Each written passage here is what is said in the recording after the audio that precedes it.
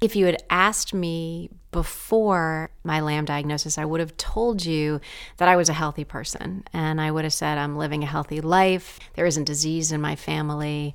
This is something that I don't have to worry about, and I'm doing great. What was so interesting is that the signs couldn't have been clearer that I wasn't. I was heavier. My energy wasn't great. I had a lot of digestive problems, and I'd faced infertility. But I just thought that was the way life was. I had had a lot of pain, and it felt almost like this boa constrictor was around my midsection, squeezing my rib cage. And so I went to the doctor, and he said, I'm worried that maybe you have a blood clot in your lung. I want to go get a CT scan. And they did the scan, and on our way back to our house, I got a call from the doctor, and he said, you need to come in right away. And I said, oh, is it a blood clot in my lung? And he said, no. And I said, oh, great. And he said, no, you need to come in right away.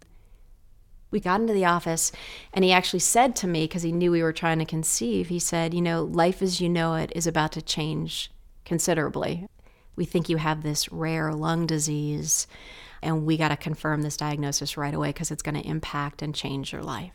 And that's when I read in the literature he handed me that it was ill-advised to have children for two reasons. One was it would accelerate the destruction of your lungs, but the second was because of the limited life expectancy of the mother. And that was terrifying because I thought, oh my God, if they have this in writing, it has to mean that you just aren't going to make it. And everything just got dark, and I really shut down. I think he would have been better off saying, we noticed something strange in your CT scan. It's in your lungs. It looks like cysts, but we want to get you to a pulmonologist to really evaluate it and confirm. You don't give someone what looked to be like a death sentence when you're not sure that they have that disease.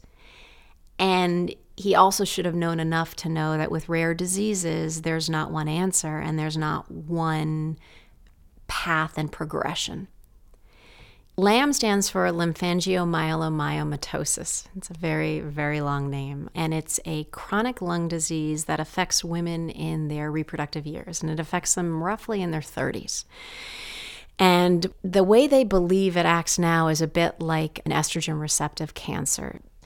For some reason, the tissue in your lungs becomes receptive to estrogen, and as a result of estrogen, you grow these cysts.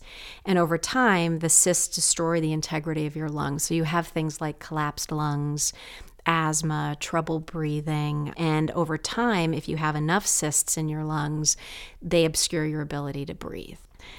When you're pregnant, you have higher levels than normal of estrogen. And so what that would mean is it would accelerate my demise, basically. So by giving birth to something and creating life, I would be more quickly ending mine.